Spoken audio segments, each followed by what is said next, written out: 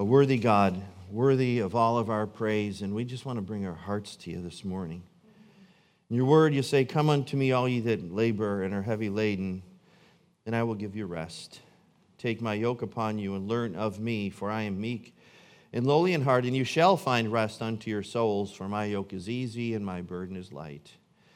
And Lord, you invite us, those of us that are weary, they need rest. You're the one that provides the rest. You provide everything that we need, Lord. You're the one that fixes the brokenness in our lives.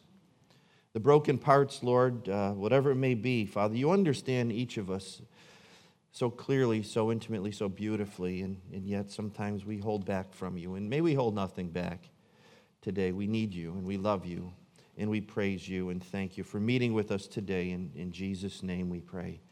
Amen. Amen. Good morning, everyone. Good morning. And welcome to those of you that are visiting today. And pray that the Lord God ministers by His Holy Spirit to you as we have opened hearts for Him.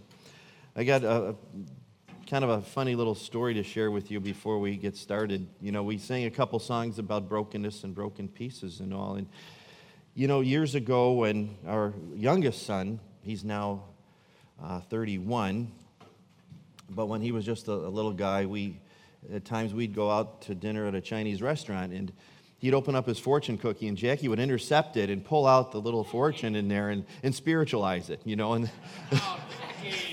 no, it was great. You know, it's like, "Oh, Kevin, this one says the Lord loves you," and, you know, that kind of thing. Well, it's funny because we were out with our granddaughters maybe a month ago, and I opened up mine, and this is kind of surprising. It said, "God can heal a broken heart, but He has to have all the pieces." So God's moving even in fortune cookies, I suppose, huh? Oh, goodness, but I thought that was pretty funny. Interesting, unusual. God can speak in any way, can't He? Yeah. Family, today we're in Acts chapter 11, and we're studying verses 1 through 18 this morning. The fruit of submission. And what we're going to find as we go through this passage of Scripture, where we'll see the fruit of Peter the Apostle's obedience in bringing the gospel to the Gentiles. And as we open up chapter 11, remember, the first Gentiles, the gospel's been shared with them. This is about Cornelius and his family. The gospel's been shared, and they've come to Christ. Cornelius, this centurion, was gathered together with his family and with certain friends, and God used the Apostle Peter to bring the good news, to bring the gospel, but not before Peter learned a couple of things from God. First, what Peter learned, and that is this, that although the Jews were God's chosen people, that they didn't have a franchise on salvation. And you know what? No church has a franchise on salvation. Jesus saves, and Jesus is available to every single person. He came to save the Jew and Gentile alike. And the second thing that Peter learned was that God is not a respecter of persons. He is not biased. He is not prejudiced. He is love, and He's loving to all. And this was monumental at the time, especially in the early church. So important that God's Holy Spirit, He spends a great deal of time in chapter 10 and in chapter 11 sharing this with us. He talks about, the Spirit of God talks about the conversion of the Gentiles even more than the account of the conversion of Saul of Tarsus, and Saul became Paul the Apostle, as we know. So after Peter brought the gospel and God brought salvation to Cornelius, word began to travel very fast throughout the region. From Caesarea, that the Gentiles throughout the region of Caesarea, and it says that they received the word of truth into their hearts and they were saved. And you know, when a person comes to Christ, and how beautiful this is, there's joy in salvation, isn't there? In fact, in Luke chapter 15:10 says, "Likewise, I say unto you, there is joy in the presence of the angels of God over one sinner that repents." Joy in the presence of the angels of God. There's joy in heaven. And when the Gentiles came to Christ, Cornelius and his family and friends, there was joy in heaven. But you know what? There was little joy in Jerusalem. We talked about last week the Jewish attitude toward the Gentiles. It was hostile. And they had their reasons, of course. We're not being critical of that. They had their reasons. They were hostile, but they were also hateful. Upon Peter's return to Jerusalem, the apostles and brethren already heard what had happened. The Jews, they were upset. Just like I think about Jonah. Remember when God sent Jonah to Nineveh to minister the truth, and the Ninevites got saved, much to Jonah's chagrin. In verse 1 of chapter 4 says, "But it displeased Jonah exceedingly, and he was very angry." He didn't like the Ninevites, but God loved them. And God even used a reluctant Jonah to bring the gospel there, and they got saved. And it's hard for me to imagine that we would become angry or upset when a person comes to Christ. But that's how deep-seated the dislike and the hatred was. But not only were they upset because of their salvation, but they were upset with the Apostle Peter.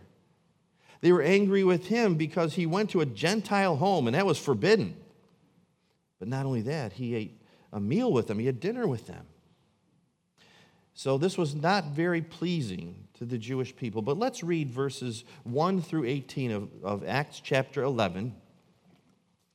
And it says, "And the apostles and brethren that were in Judea heard that the Gentiles had also received the word of God.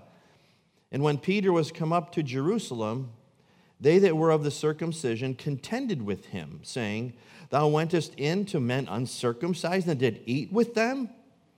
But Peter rehearsed the matter from the beginning and expounded it by order unto them, saying, I was in the city of Joppa praying, and in a trance I saw a vision, a certain vessel descend as it had been a great sheet let down from heaven by four corners, and it came even to me. Upon the which, when I had fastened mine eyes, I considered and saw four-footed beasts of the earth, and wild beasts, and creeping things, and fowls of the air. And I heard a voice saying unto me, Arise, Peter, slay and eat.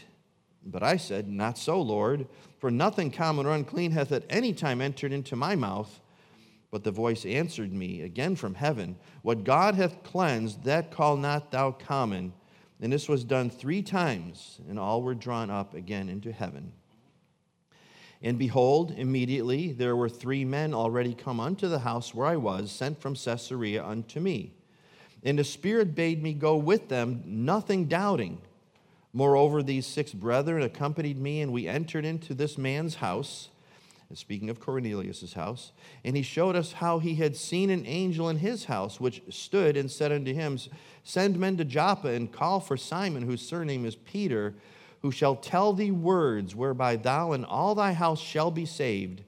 And as I began to speak, the Holy Ghost fell on them, as on us at the beginning.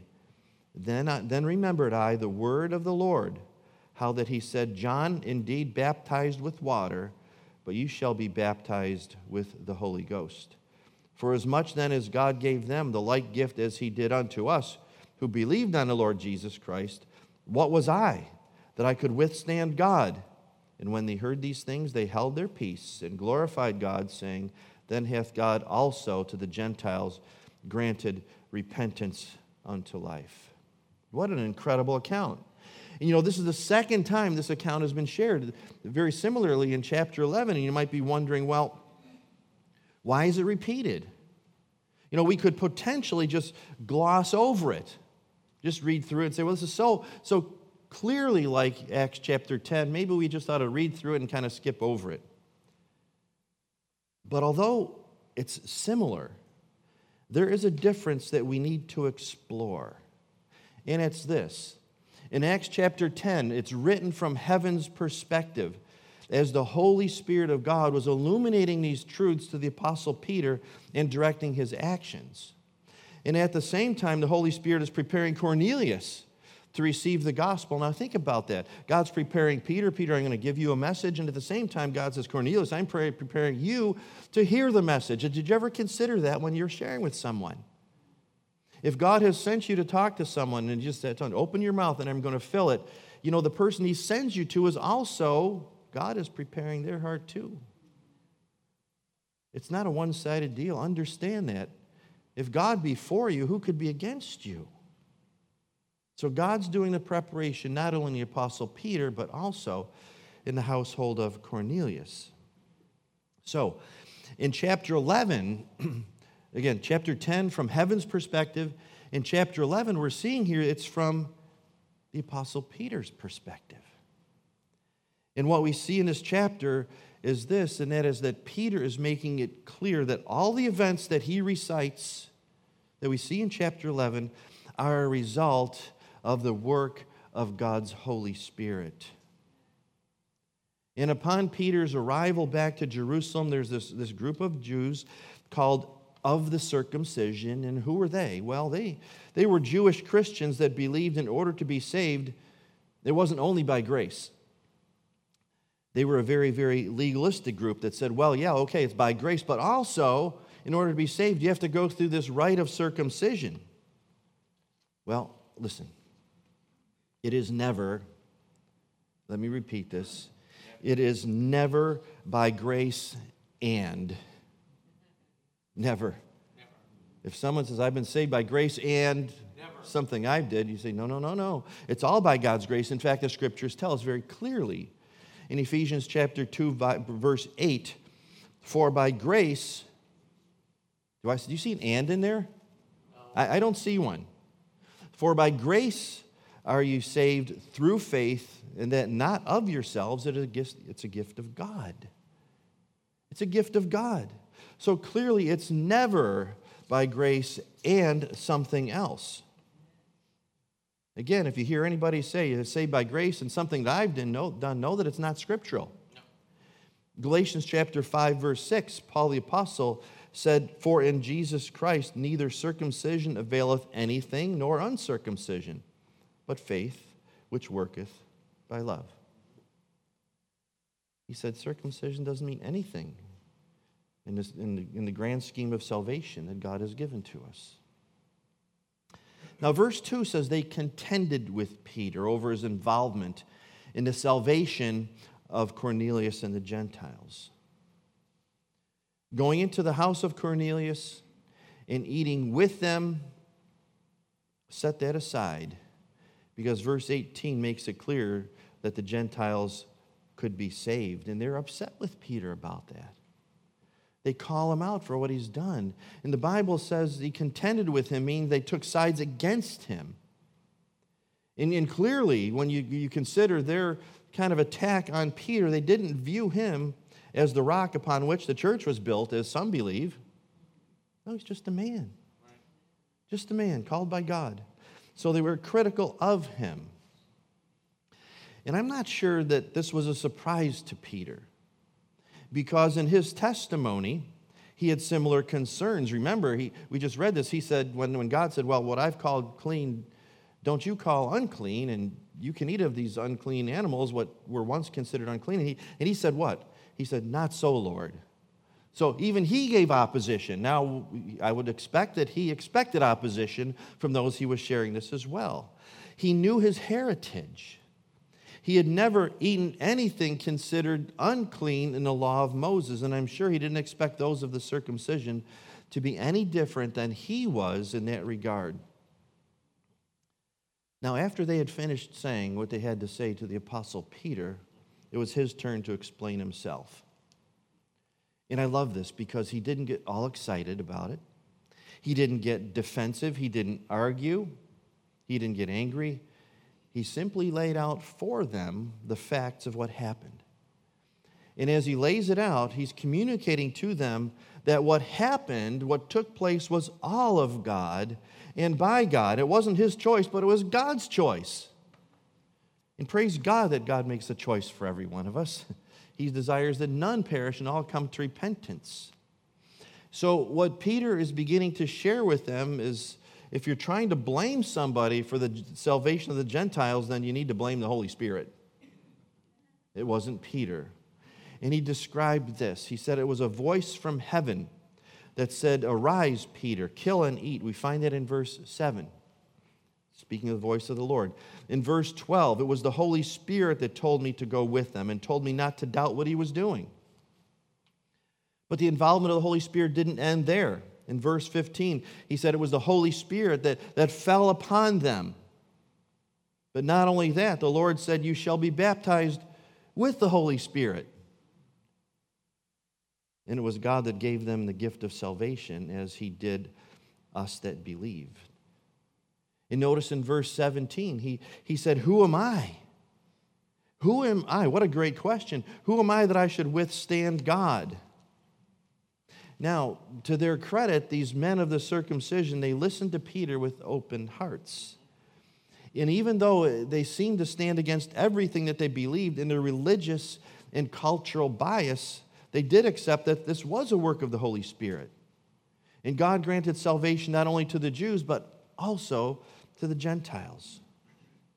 So Peter's testifying that all this was done, all it was accomplished is a work of God. 7 times in these 18 verses, again, I'll go through them quickly. He saw a vision from where? From heaven. He heard a voice from heaven that he knew was the voice of the Lord. He said, the Spirit told me. The Holy Ghost fell upon them. He talks about the word of the Lord and a baptizing with the Holy Ghost. And then God giving them the gift. And finally, who am I to stand against God? So Peter, in repeated fashion here, he's pointing to the Lord, he's pointing to the Lord, he's pointing to the Lord, he's pointing to the work of the Holy Spirit. And at the heart of it, it was the Holy Spirit of God that stood against their cultural and religious biases of all this legalistic sect called the circumcision. And what God's Holy Spirit is doing is he's breaking it all wide open. Same with us. The same with us. God had some hard ground to break in our hearts, didn't he? And I'm not just talking about hard-heartedness toward him, but a hard heart in general. And here's what I mean by that.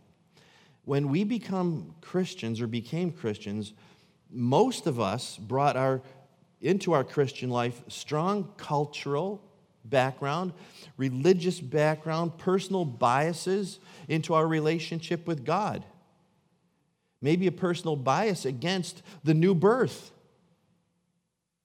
People argue sometimes, new birth, you born againers? Come on now.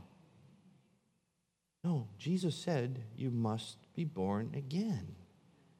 And yet, I know before I came to Christ, it's like I had this personal bias against the new birth. Why? I didn't get it. I did not understand it. But when we come to Christ, what happens is we bring with us some of our upbringing, right? The way we were raised. We bring our religion. We bring our baggage. We bring our doubts. We bring with us any religious pain that we've experienced in the past. Maybe you were hurt in a church, by a Christian. Who knows? But we bring that in this relationship. We brought our indoctrination and our concepts of who we thought God was. We brought our rituals. I think back to very shortly after we came to Christ, or I came to Christ in 1995, we sat down with our pastor at the time, Pastor Ray Viola, over at Koinonia Fellowship, and I knew nothing about the Christian faith other than Jesus saved me. And I guess that's really all I needed to know, but we had a bunch of questions. Things like, and he was so patient with us and so gracious. You know, what do you do with baptism? I was, of course, accustomed to infant baptism. And he explained baptism according to what the Word of God says. In funerals, and I mean, we went on and on with all kinds of questions, and he was just so wonderfully gracious to us and loving to us that we couldn't help but come back. We wanted to come back. But the point is that we brought a lot of stuff that has nothing to do with God. Things that God isn't interested in keeping in our lives, but rather things that he wants to graciously, gently, and wonderfully remove from us. Things that kind of stand in the way of relationship. Things that we substitute for a relationship with God, like religious experiences, rituals, and things like that. And I know there's a place for those at times, right? But things that actually stood between us rather than allowing us to enter fully into the beauty of a relationship with God. God wanted to remove those things, and I'm thankful that he does. In 2 Corinthians 5, verse 17, it says, "Therefore, if any man be in Christ, he is a new creature. Old things are passed away, and behold, all things are become new." And when you think about that, that's how God looks at us, as new. All things have become new. And you know why? Because that's what we are. He's made us brand new from the inside out by virtue of the new birth, a spiritual birth. And I know that on a regular basis, for some, people are eaten up by guilt, by what they did or who they were before coming to Christ. Maybe some of you are going through that right now, dealing with the past. Perhaps the enemy is dangling your past sin before you. And, past sin could be this morning. Who knows? Right? Saying, you call yourself a Christian? But that's the voice of the enemy. The voice of our God says, "Behold, I make all things new." And maybe you're even reminded by another person what you did or who you were before coming to the saving knowledge of Jesus Christ. And if so, then keep this verse, tuck it in your heart, and believe it. Sometimes we think we need to ask God for forgiveness over and over and over and over again. But listen, if you're saved, if you're born again, your sin's been dealt with. It's been dealt with. And to ask God over and over to forgive you of something that you've already been forgiven of, it's unnecessary. In fact, it makes me wonder from God's perspective, I wonder if he's wondering what we're even talking about. Because his forgiveness is so complete. The Word of God tells us this in Hebrews 10, verses 17 and 18. It says, "And their sins and iniquities I will remember no more." Now, where remission of these is, there is no more offering from sin or for sin. Listen, don't beat yourself up over what took place in the past that's been forgiven and under the blood of Jesus Christ. It's under his blood. There is no more remission, no more offering from sin or for sin. Why? Because it's already been done. The price has been paid. And now your life is a life of submission to Jesus Christ, and it's not a blood offering. So don't beat yourself up. You need not feel condemned. God gives us a fresh start, doesn't he? He gives a brand new beginning. And here's why. Because we needed one. We needed it. So if you're born again, you can rest assured that you are brand new. And you need not worry about who you once were. Oftentimes we hear of this thing called a witness protection plan, right? Where people are given a brand new identity, a new name, new identification that says they're no longer who they were, but now known as someone else. They're called someone different, but they're still the same person. Their character hasn't changed. But you know what? Jesus has given us his own witness protection plan, and it's for the saved. He protects you as a witness for him. How? Well, you know that no matter what happens to you, you are secure in Jesus Christ. And when you leave this world, you know that you have a place in heaven. And he changes your identity not to disguise who you are, but to identify you as one of his. I find that glorious. And we no longer live lives for ourselves. We now live our lives for Christ. He's taken the old you and says goodbye, not in a physical sense, but in a spiritual sense. What's taking place here is the Bible says, he said, I'm going to give you a brand new heart. He gives us a brand new heart. So we've changed in that way. And our allegiance is now to God who saved us. And in many ways, you no longer have the desire to do the things you used to do. You no longer think the way you used to think.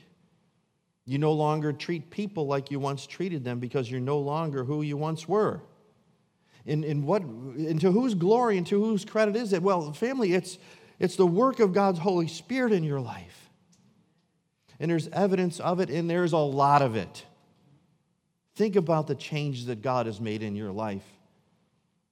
and give all the glory, all the praise, all the honor to him, for he alone is worthy. Didn't we just sing that?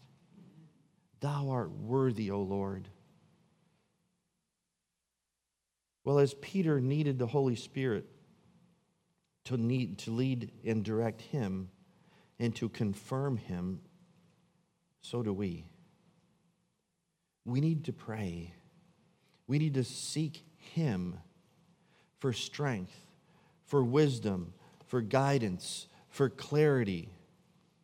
But we must be certain that what we receive and what we hear is from God, just like Peter did. He could point to what took place in Caesarea, and he could say it was of God's Holy Spirit. And when the Holy Spirit came upon the believers in Acts chapter 2, which is Pentecost, the multitude of people, they doubted, and some said they're drunk. Well, but Peter spoke up. And he said this in chapter 2, verses 14 through 16. He said, "But Peter, standing up with the 11, lifted up his voice and said unto them, Ye men of Judea, and all that dwell at Jerusalem, be this known unto you, and hearken unto my words. For these are not drunken, as you suppose, seeing it is but the third hour of the day. But this is that which was spoken by the prophet Joel." He said he could point right to the scriptures, and he said, this is that which was already spoken of. This is what's taking place, spoken of in the past by the prophet Joel. So the question is, how can you and I know? How can we know that whatever is taking place is of God and of his Holy Spirit? Well, 1 John 4, verses 1 through 3 says, "Beloved, believe not every spirit, but try the spirits, whether they are of God, because many false prophets are gone into the world. Hereby know ye the Spirit of God. Every spirit that confesseth that Jesus Christ is come in the flesh is of God. And every spirit that confesseth not that Jesus Christ is come in the flesh is not of God. And this is the spirit of Antichrist, whereof you have heard that it should come, and even now already is in the world." And sadly, many people are seeking a spirit, but it isn't the Holy Spirit. Any activity that invokes any spirit other than the Holy Spirit of God, listen, it's a form of witchcraft and sorcery. You see the advertising. Psychics, palm readers, horoscopes, all designed by the enemy to take your focus away from God and place your focus on the occult. And you know what? They're real. They're real. These things are an abomination to the Lord, which means detestable. You know, and as you look around, you see it. People have a fascination with the occult. It's everywhere. You see it in the books. You see it in the bookstores. You see it in the film world. You see it in video games that are designed with occult themes to draw youngsters into a fascination with the occult. And you know what? It's packaged in a way that it looks like fun, but it's dangerous. And Jesus said this would happen in the last days, as recorded in Matthew 24. He was asked by his disciples, "What shall be the sign of thy coming and at the end of the world?" And the first thing Jesus said was this, Matthew 24, verse 4, he said, "Take heed that no man deceive you." What's he suggesting here? There's a lot of deceivers in the world. "Let no man deceive you, for many shall come in my name, saying, I am Christ, and he shall deceive many." And if Jesus says, "Let no man deceive you," it means that we're capable of being deceived, isn't it? So he's saying, beware, take heed. Well, he had more to say about this. In verse 11 of the same chapter, "And many false prophets shall arise, and shall deceive many." And he speaks of false Christ, then false prophets. In case we didn't get those two warnings, he tells the third time. And we find in Matthew, it says, "If any man shall say unto thee, Lo, here is Christ, or there, believe it not. For there shall arise false Christs and false prophets, and shall show great signs and wonders, insomuch, if it were possible, that they shall deceive the very elect." He's speaking of those that are saved. And we can look at this verse and we can write it off, can't we? Oh, we can say, oh, yeah, sure. Yeah, I'm saved, so I can't possibly be deceived. But if that's the assumption, we find it even in the church today. There are those that claim we must have, quote unquote, experiences in church. Well, I want to experience the presence of Christ. That's what I want to experience. But Jesus is warning here against experiences, experiential Christianity, and false religion. You see, he is the same yesterday, today, and forever. So the Holy Spirit doesn't check out. He's not on a paid leave of absence. He can perform the same signs and wonders today that he used to validate the work of the apostles, the prophets, and even Jesus himself. But the work of the enemy, it's a counterfeit. And if Jesus is to be believed, and he is, and he warned us that in the last days there would be a massive, blinding spiritual deception, then we must believe him. When Jesus spoke, possibly deceiving the very elect, that's how strong, what he says, this delusion is and will continue to be. And it's subtle. It's very subtle, sneaky, just like the serpent was in the garden. He didn't come with fangs exposed. He said, did God say that? Hinting, did God mean that? Is God withholding something from you? According to 2 Corinthians 11:14, and no marvel, for Satan himself is transformed into an angel of light. Counterfeit. So we need to take this seriously, and we need to discern which spirit it is that we follow. Is it the Holy Spirit of God? Or is it some deceiver? Is it some imitation? Well, how can we determine this? How can we determine if something is of the Lord or something of the enemy? Well, ask some questions. Whatever's taking place, will this bring me closer to Jesus? If the answer is yes, then you can say this is of the Holy Spirit of God, because the Holy Spirit came to testify of Jesus. He never came to testify of himself. He came to testify of Jesus Christ. If it leads you away from Jesus, write it off. Will this, whatever it is, lead someone astray? Will it stumble someone? Will it be a bad example of Christ-likeness? If it is a bad example, stay away. Will this, whatever it is, be a good witness for Christ? See, these all have to be yeses, except stumbling someone. You don't want to stumble someone. But here's another one. Is participation going to be in obedience or disobedience to God's word? See, we have to weigh everything against the Scriptures. Just like Peter said, this is that which the prophet Joel spoke of. Will it bring glory to God? Will it grieve the Holy Spirit of God? And could it ultimately bring harm to me? You see, God never wants to harm you. He's a God that loves you and he cares about you. Will whatever this thing is, would it cause me to be blameless before the Lord? Will it contradict Scripture? Or be supported with a scriptural backing? And you know what, family? It's our job to find out. It's our job to research this. In fact, we can know it. We can understand it if we read and study our Bibles. It's all here. In fact, in Acts chapter 17, verse 11, it says, these were more noble than those in Thessalonica in that they received the word of God with all readiness of mind. Okay, they heard it, they received it, and then they did something else. They searched the Scriptures daily, whether those things were so. Did they line up with the Word of God? That's what they researched. That's what we must do as well. So back to Acts chapter 11. Peter, in this passage, he testified to the work of the Holy Spirit. He depended on the work of the Holy Spirit, and he was led by God's Holy Spirit. And we see, family, today, and I think you would agree with me, that we live in perilous times. These are hard days. We see the influences of evil all around us.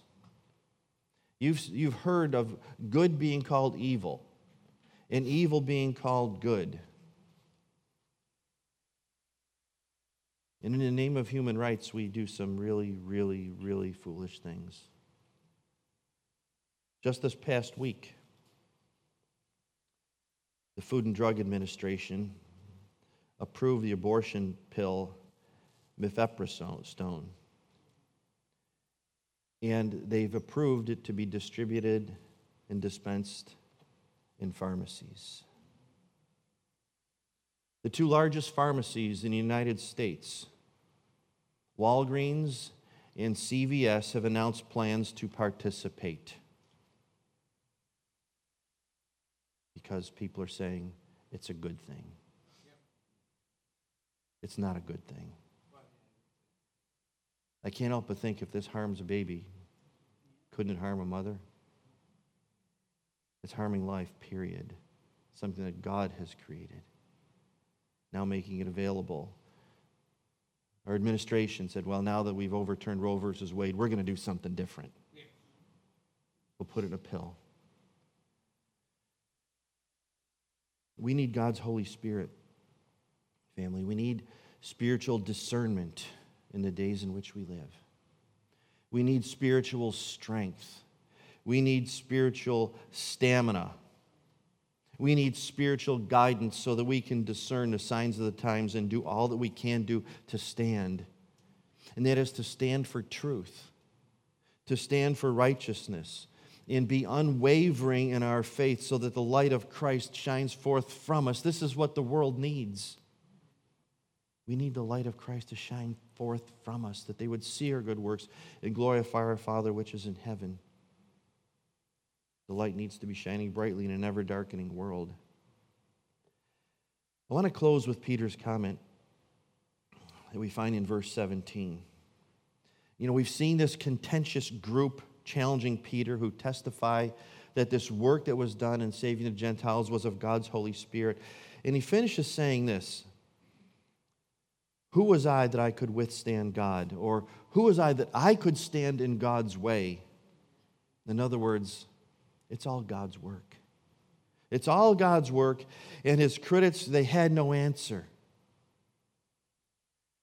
Who was I that I could withstand God? Let me ask this question. Any person can resist God, but can you resist God and win? I don't think so. Think back to Pharaoh, when the children of Israel were held captive in Egypt for so long. Pharaoh, the most powerful man in the world at the time, he learned that lesson. God said, let my people go. But Pharaoh, he wasn't interested. He enjoyed his slave labor. But guess what? He ended up letting God's people go.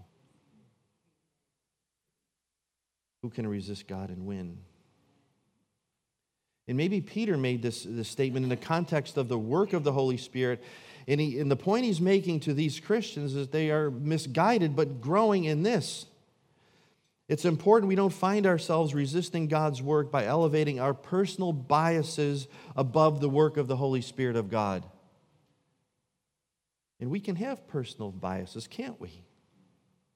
We cannot allow our own personal biases, and there's things I talked about earlier that we've brought into our relationship with God. But we can't allow biases to get in the way and not being able to be used by Him. And we certainly can't allow our personal biases to get in the way of someone's salvation. We are called to represent God Himself at this critical time in human history, and it is critical. God is shaking this world, and He wants to shake us up too. We are called to represent the Lord, and we can't afford to put the Holy Spirit into a me-shaped box. based on what I think that he should do or how he should operate. Otherwise, what am I doing? I'm playing Holy Spirit. And I don't want to do that. I believe with all my heart we need to let the Holy Spirit be the Holy Spirit and the third person of the Holy Trinity and not stand in his way. And I believe that the gifts of the Holy Spirit, I believe in them. I believe that they are for today, absolutely. And we need to exercise them within the framework of the Scriptures. And we could, let's face it, we could spend a month or longer studying the gifts of the Holy Spirit. But as for today, I just want to suggest and encourage you this way. Be open to what God's Holy Spirit has for you. Peter was, and look what happened. Be open. Be discerning. Lord, help us to be more open to the work of your Spirit in our lives than ever before, that there would be fruit in our submission to you. You see, family, we are called to represent the kingdom of God in a time such as this. And it is a very, very strategic time in human history. And with the world in the condition it's in today, there's an incredible need for God's people to be empowered, to be sensitive, to be open, and willing to be used by God in the way that he would choose to use you. Are you willing to allow God's Holy Spirit to lead you in ways you never thought possible? Are you willing to do that? Yeah. Peter was willing, wasn't he? He was willing to go beyond the cultural and religious norms of that time to be used by the Spirit of God. And in his willingness, what do we find? We find the fruit of his submission to God's Holy Spirit, and it is the salvation of the Gentiles. And I'm so thankful for that day that those Gentiles got saved, because I'm here today, you're here today. Saved by the same Holy Spirit of God, by the same gospel, in the same way. It's all God's work. But the question, are you willing? Are you willing to say, yes, God, use me, lead me, empower me, strengthen me by your Holy Spirit? Are you willing? Or have you been resisting his work in you or even through you? And there's reasons for that, aren't there? It could be a sin matter that needs to be dealt with. You see, God wants us to be under the blood of Christ, and if there's anything that you've been holding back from him, understand this, that he's not using you like he'd like to use you. He wants to use you. Is it a matter of sin? Well, there's a solution to that. Confess it and repent. Praise God he gives us that privilege. Isn't it a privilege? Or maybe you're holding back because of fear. I don't know what God's going to do. It's okay. You don't need to. He knows what he's doing. I'm afraid of what he might do. He only has good for you. Maybe uncertainty. I don't know where this is going to lead. You think Peter understood that completely? I don't think so. And we may not understand it completely, but that's okay. We're called to walk by faith and not by sight, aren't we? There's nothing to be afraid of. God's plans for you are always good. His thoughts are good toward you. Jeremiah 29:11 says, "For I know the thoughts that I think toward you, says the Lord, and they're thoughts of peace and not of evil, to give you a future and a hope." His thoughts toward you are always good. Always. And you know what? There's a lot of thoughts. A lot of good thoughts. How many? Well, the scriptures tell us. Psalm 139, verses 17 and 18, it says, "How precious also are thy thoughts unto me, O God! How great is the sum of them!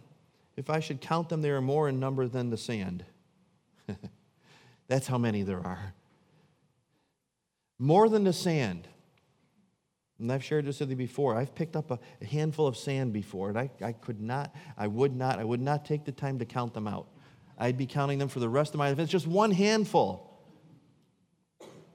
The scriptures say his thoughts, which are good thoughts, are more than the sand. What an amazing God.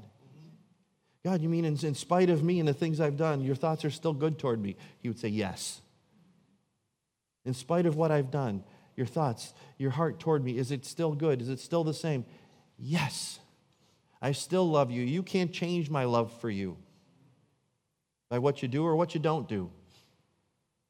I'm so grateful that God's love never changes, aren't you? Yes. So a couple of questions. We'll just wrap up here. You know, we're talking about resisting the Holy Spirit of God and the gratitude that I have for people like the Apostle Peter. And we're also talking about the fruit of submission. There's good work being done when we submit ourselves to the Lord. But a question is this: have you resisted the baptism with the Holy Spirit? Acts chapter 2, we talked about this just a little bit ago. The empowering, God says, I will send my Spirit upon you, and you shall be witnesses unto me both in Jerusalem, Judea, and Samaria, and unto the uttermost parts of the earth. Have you received the fullness of God's power upon you? And you know what?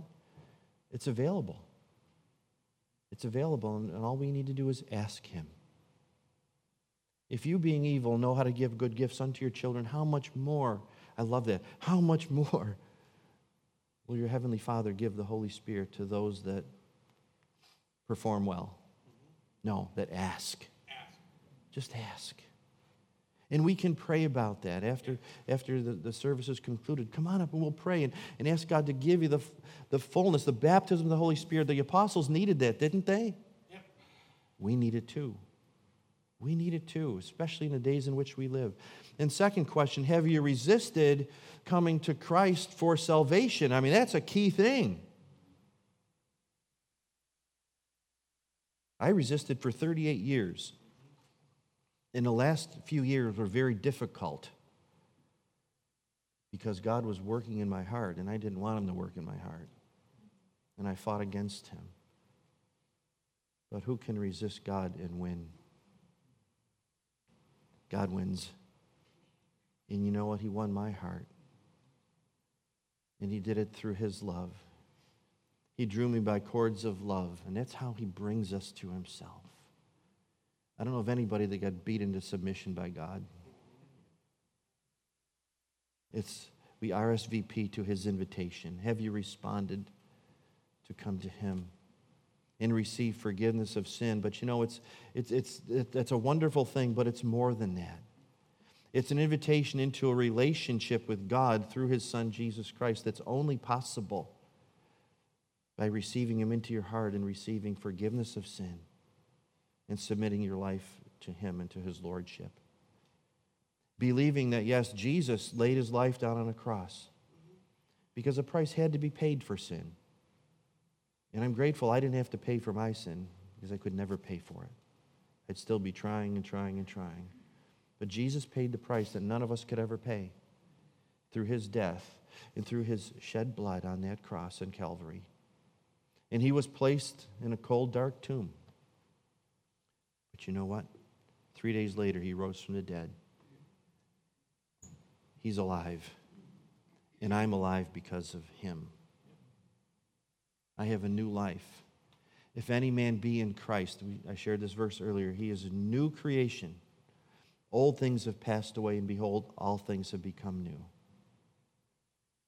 And if there's anyone in need of a newness in your life, a fresh start, today, the Bible says, is the day of salvation. So would you pray with me if you'd like to receive Christ today, that you would know that you know that you know when you breathe your last here, you're heaven bound. And you know what? It all comes from the heart. It has to come from the heart. It's not just something I think about, something I'd like to do. It's something that God has stirred in your heart. And He knows the difference. He knows what's in here. And He knows what's in here. And He wants to bring the two of them together so that you come to Christ. Father, I thank You for Your Son, Jesus, who died, was buried, and rose again according to the Scriptures. You said it would happen, and it's happened.